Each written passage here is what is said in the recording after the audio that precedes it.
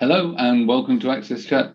This week we're delighted to be joined by Phyllida Swift, who is the CEO of Face Equality International. It's the second time that we've welcomed Face Equality International to Access Chat. We previously welcomed James Partridge on, and sadly James has died last year.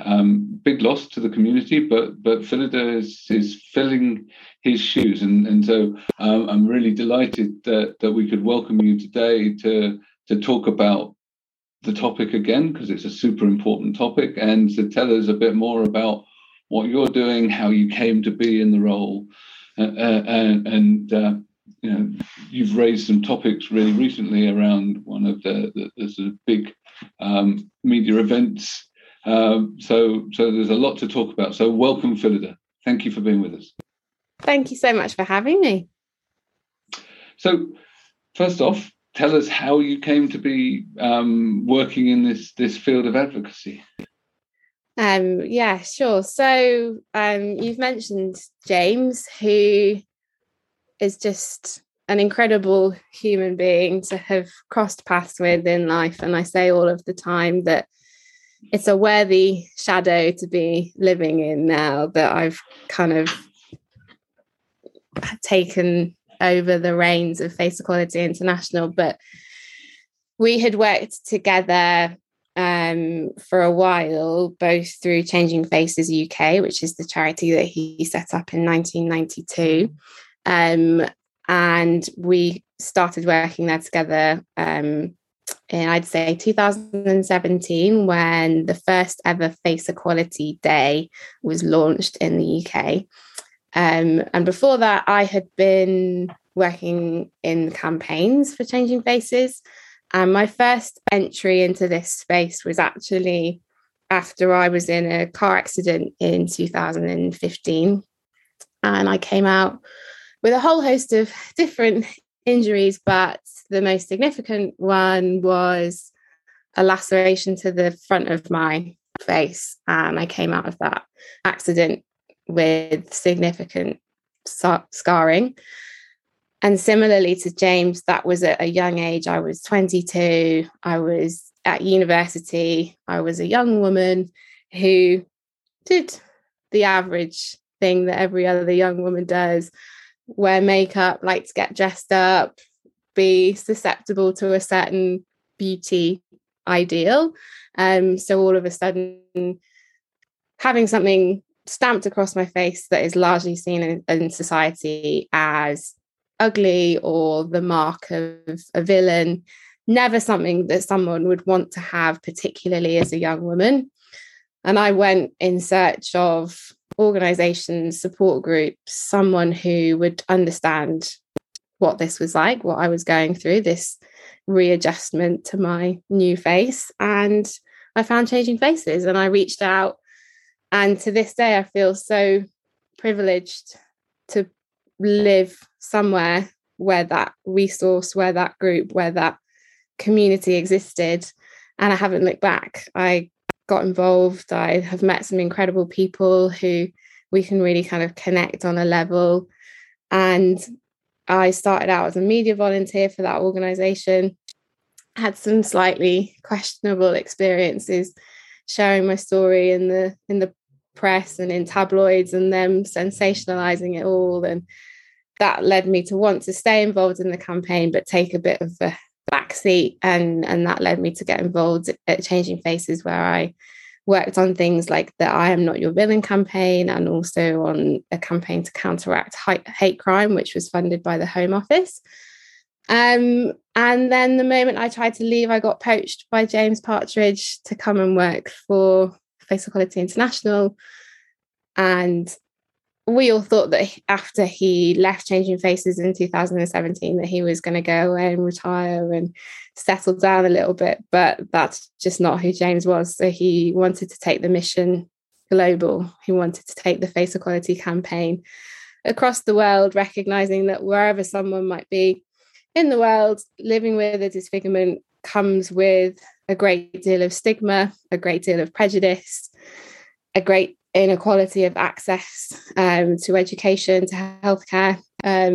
And we have since built a membership of 36 organisations around the world, and together we campaign to counteract the discrimination that people experience, and to enable people to live the life they choose. So that's a slightly long-winded whistle-stop tour of Face Equality International.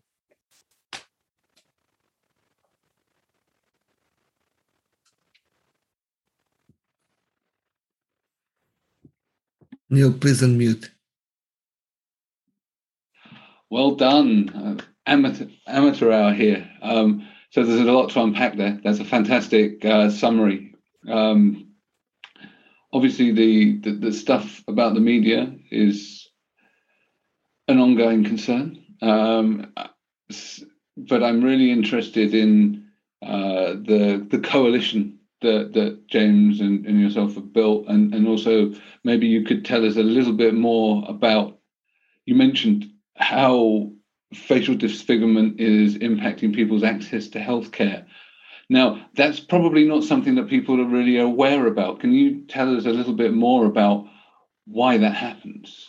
Yeah, so it's an area that is across the board. Disfigurement is an area that is massively neglected and under-researched. There is, however, more and more studies coming out that talk about how the level of stigma attached to disfigurement, similarly to disability, particularly in parts of the world where the moral model still exists. So perhaps this disfigurement being a mark of sin, a mark of the devil. And that means that people are so overcome by shame that they will not come forward and access vital healthcare. There's a study going on at the moment at the Centre for Appearance Research, which is based out of the University of the West of England in Bristol. And they're doing a study about the Somali community and how Somali culture impacts the way that people will access support or surgical intervention or come forward and be willing to talk about disfigurement or access healthcare. So it's an area that is really under researched, but it's not to say that this is just something experienced in the majority world. It's actually happening right here in the UK. We know that stigma and shame and wanting to access perhaps psychosocial support around disfigurement. We know that women are far likely to come forward and talk about this stuff, and that men are less likely to want to access support or access things like skin camouflage if there's a condition that can be covered by skin camouflage, and also just less likely to come forward for surgical interventions and those sorts of services as well. Okay. So that whole sort of societal model of sin and maybe even having done stuff in a past life and being impacted by that, I fully understand. I know Antonio's got a question, so I'm going to hand over to him. But I'm still, whilst I understand it, I'm still shocked by just how much. Yeah.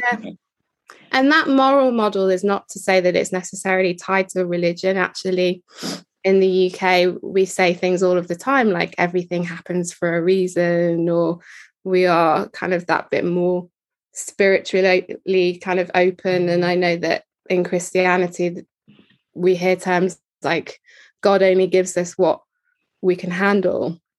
Not to say that that is something that I associate with or that I'm religious in any way, but it's something that has become more kind of secular and more ingrained in society, is everything happens for a reason.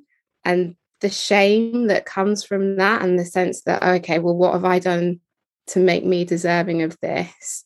Why is it me that's having to put up with this?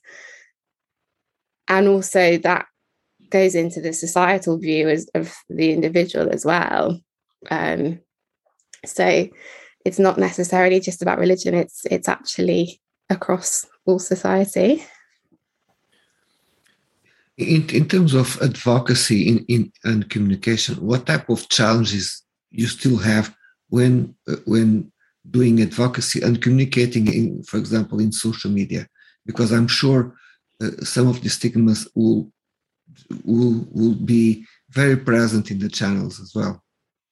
Social media for people with disfigurements right now is really, really problematic. In fact, there's a case going on at this very moment where on Twitter, a member of our community who has a craniofacial condition, so a condition that they were born with that affects their facial appearance, they've had their photo, a selfie, blurred out by Twitter and marked as sensitive content.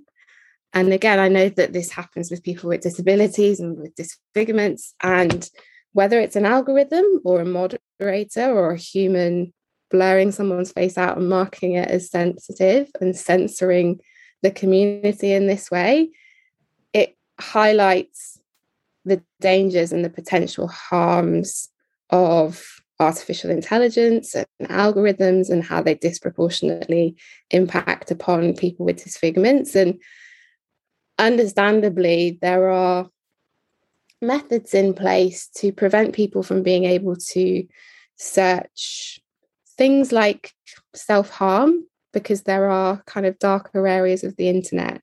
But that has meant that also entire accounts that are devoted to celebrating things like scars have been removed and have been erased. And in doing that, it erases the experiences and the vital community that we desperately need. And it just is another example of being told that people's experiences are invalid and that we're not worthy of being able to access something like social media in the same way. So social media is difficult. And there's also a lot of hate. There's a lot of difficult reasons why a lot of our community members will choose not to have their photos on their social profiles for fear of being abused or for fear of actually having their photos taken and used as memes to perhaps mock or even to incite hatred. There's a case right now of someone having had a video that they contributed to for a really positive advocacy kind of awareness raising story, and it's being used completely out of context, and they've taken this person's story and basically made up some narrative around it to say, and actually used another person as like a before and after, and this is the person with a birthmark on their face, and they've pulled in this other video of this other human and made out like she's had this transformation. So that's been a massive violation of someone. And we see the same levels of kind of inspiration porn and all of the other wonderful things that people with disabilities have to put up with online and shouldn't have to put up with online. And the responsibility of the social platforms to have to handle this stuff is just not where it should be. So yeah, it's a really tricky space to be. And there's something that I really need to I have to ask you after your comment and answer, how you are dealing with taking care of the mental health of those individuals. What is being done? How how the community is able to come together to support each other, offline. What is being done there just to take care of people, just for them don't feel disencouraged? Yeah, so there are, again, as an international organisation, we are reliant upon our members wherever they might be in the world, and they are doing that support. They are doing that psychosocial support. They're running peer support. They're doing the whole works, and they are doing an incredible job of that. That being said, we know that there are significant proportions of the world where there is just nothing. And again, just to reiterate how privileged I felt to be able to have a service, a community to access.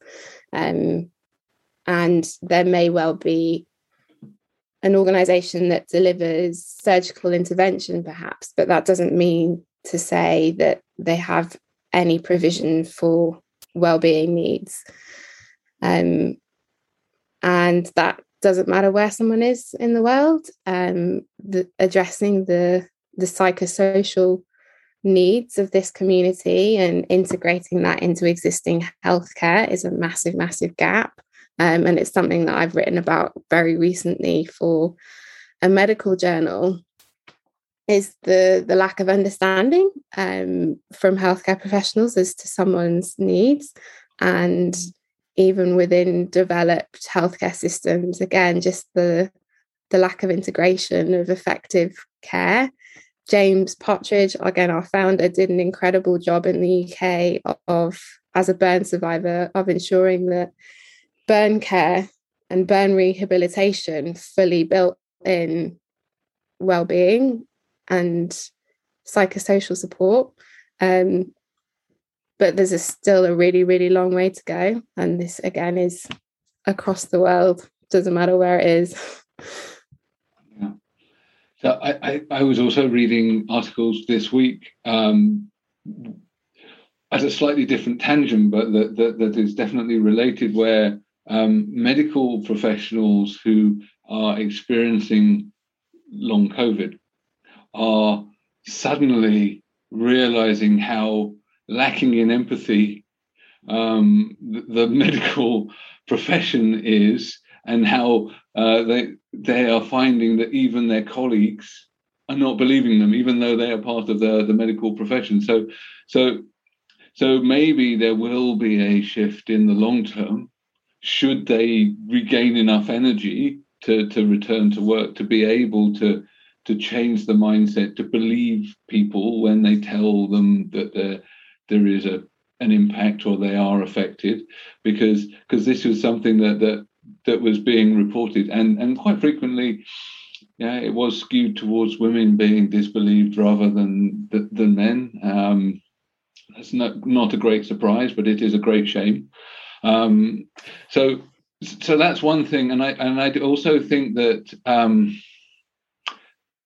just generally we don't think about the mental health impacts of long-term illness, and the models around disability that we conceptualize haven't taken that sort of duality into account. So you mentioned the sort of biopsychosocial, and that's kind of the model that we're trying to apply within our own organization. So because it's more holistic and it has more of a crossover.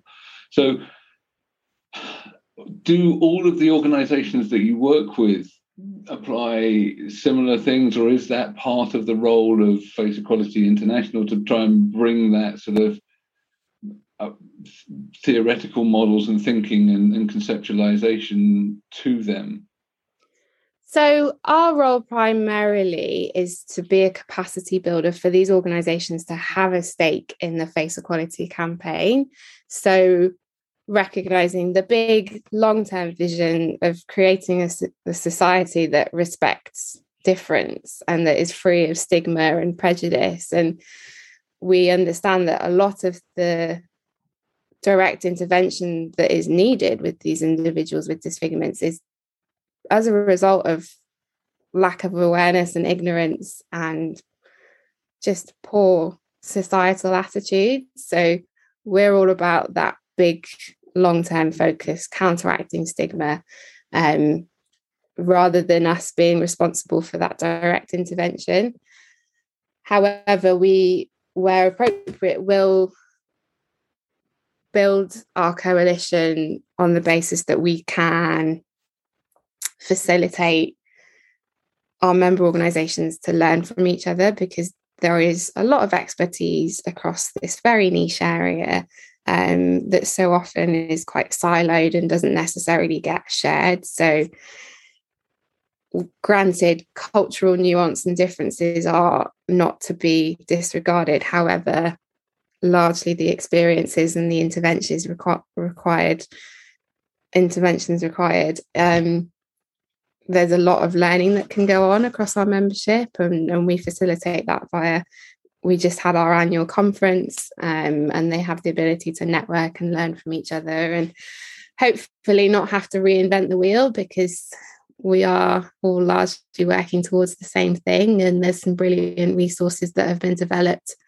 One of them that's here in the UK is a self-guided cognitive behavioural therapy tool for people with facial differences, and that's both available for adults and for young people. And we run a session with our members on, okay, how is this well researched, because it came out of a university? Could this be a tool that actually is taken and adapted for each of our member organisations, and how can we facilitate that? So we do that capacity building and that community building in the hope that we can be stronger together. Great. So another question. So you mentioned the challenge of social media. So thank you for stepping up and coming and joining us, because we know that you just mentioned it's challenging. So some of it is how people react, but some of it is also algorithmic bias, right? So there's this innate bias because people have made these assumptions, and they've taken their biases into the creation of the filters and the mechanisms. So how have any of the social media platforms engaged with you to try and address this?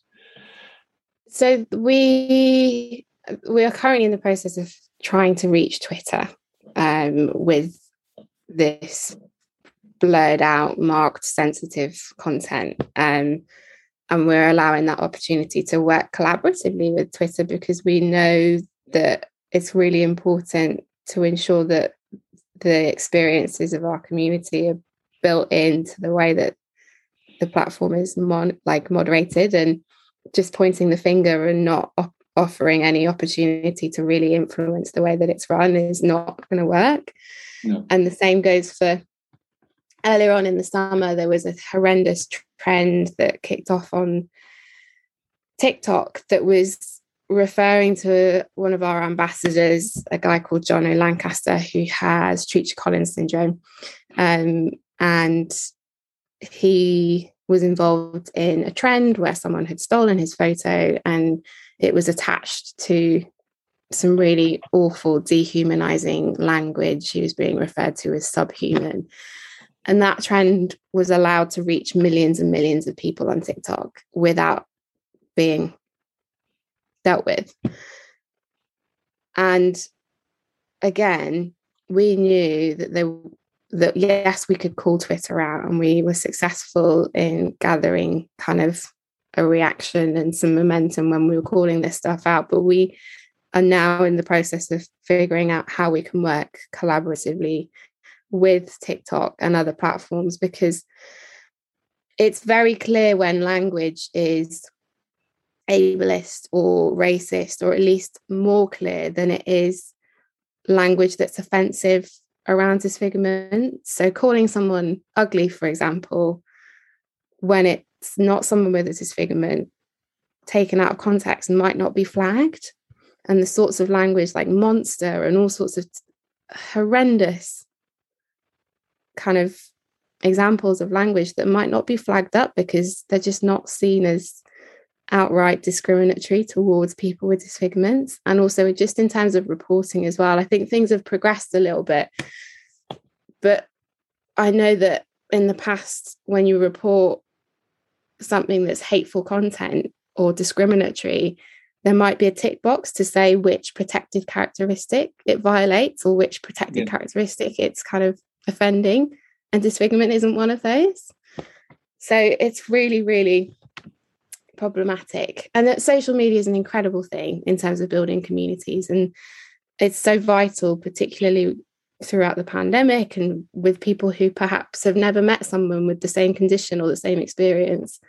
However, it's also built it's built on systems that are really, really disproportionately affecting people with disfigurements and disabilities. And Tony, did you want to follow up?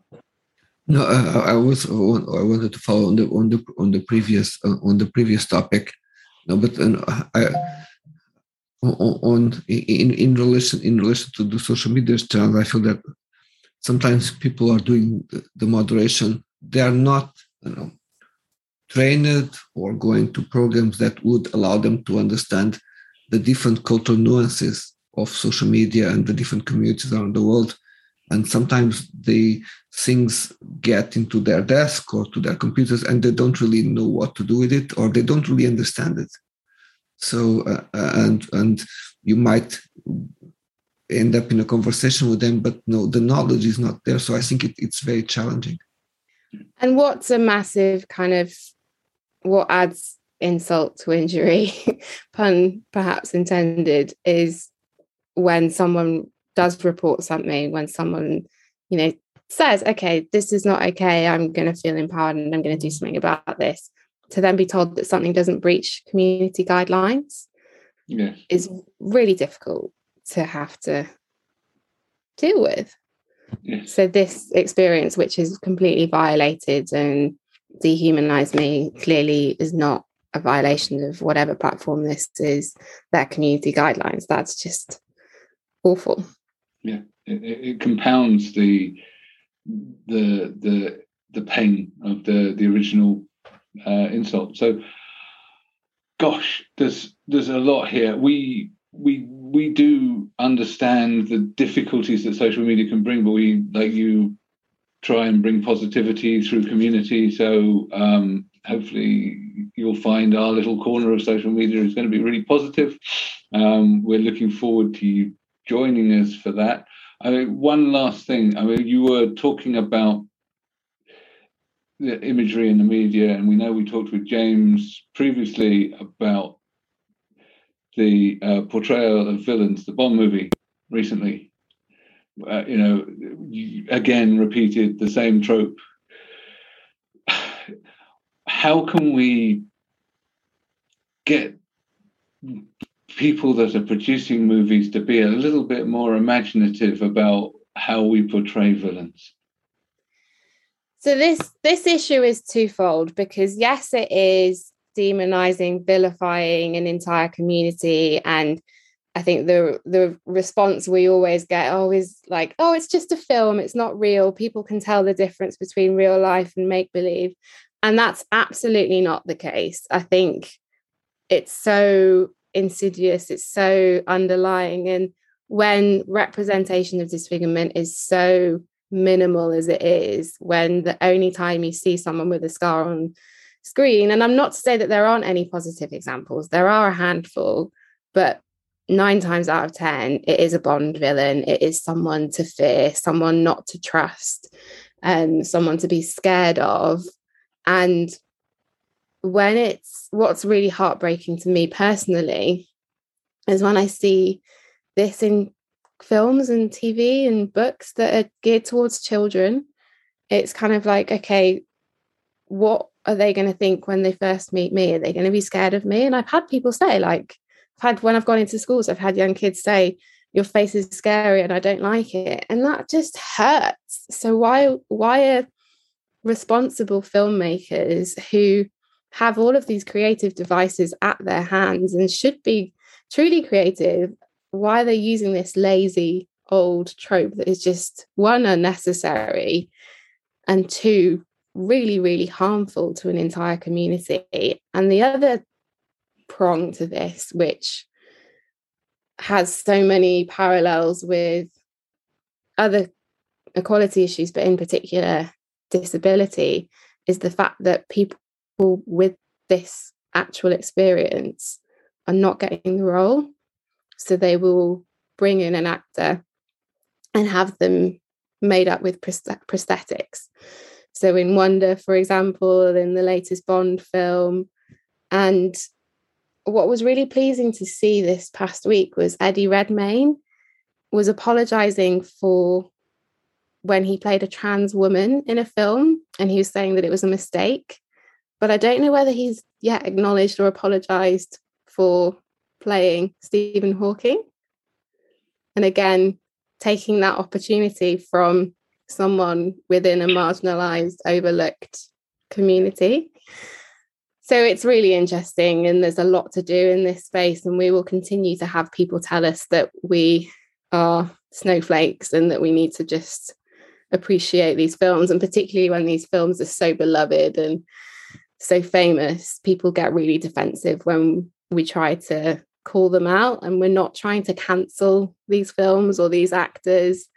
We're just trying to work collaboratively to be better and to influence things so that people have opportunities, but also so that we're not telling future generations again to fear difference, to not trust difference, and to see these people as less than, because the effect of this does last for generations. These films will be around for a long time, and we just need to stop. Yes. Yeah, and you touched the point of children initially. And we had previous conversations on the topic, and one of our men was telling us that sometimes children, they approach me that they are curious about myself, but the parents say, "Oh, just don't go there," and I have to engage with the parents, say, "No, it's fine. No, it's fine. Let him come in." So this kind of it's very, very present in society, and the movies with children are particularly worrying. Those movies that target children. Yeah, and I think you hit on something really important there as well, and something that we try to actively talk about is the importance of kind of nurturing that inquisitiveness, that that honest, like pure child, like, oh, like what happened to you, or mommy, that person looks different, and that's completely natural. But you shut that down as a parent, like drags you away, then it just completely tells that child that there's something wrong, and completely stifles that opportunity to build a human connection and to learn and to see that person as equal. And we hear about that all of the time. And sometimes young people are a lot easier to influence than adults. And I think it's the adults that have been exposed to all of this biased media representation. And we're all about shame-free, open conversations. Come in, we're not going to cancel you. We're not going to call you out for stumbling over the right terminology, because things are constantly evolving. But it's just about hopefully moving forward and building this culture where we want to be better and we want to be more respectful of each other as human beings. Like, is that too much to ask? No, it's not. I think that we should all be able to expect that. So we've reached the end of our time. It's gone too fast. I'm really looking forward to you joining us on Twitter on Tuesday. Need to thank Barclays Access, My Clear Text, and Michael Link for helping keep us on air and lights on and us captioned. So thank you very much, Phillida. It's been a real pleasure. Thank you so much. I'm really looking forward to it.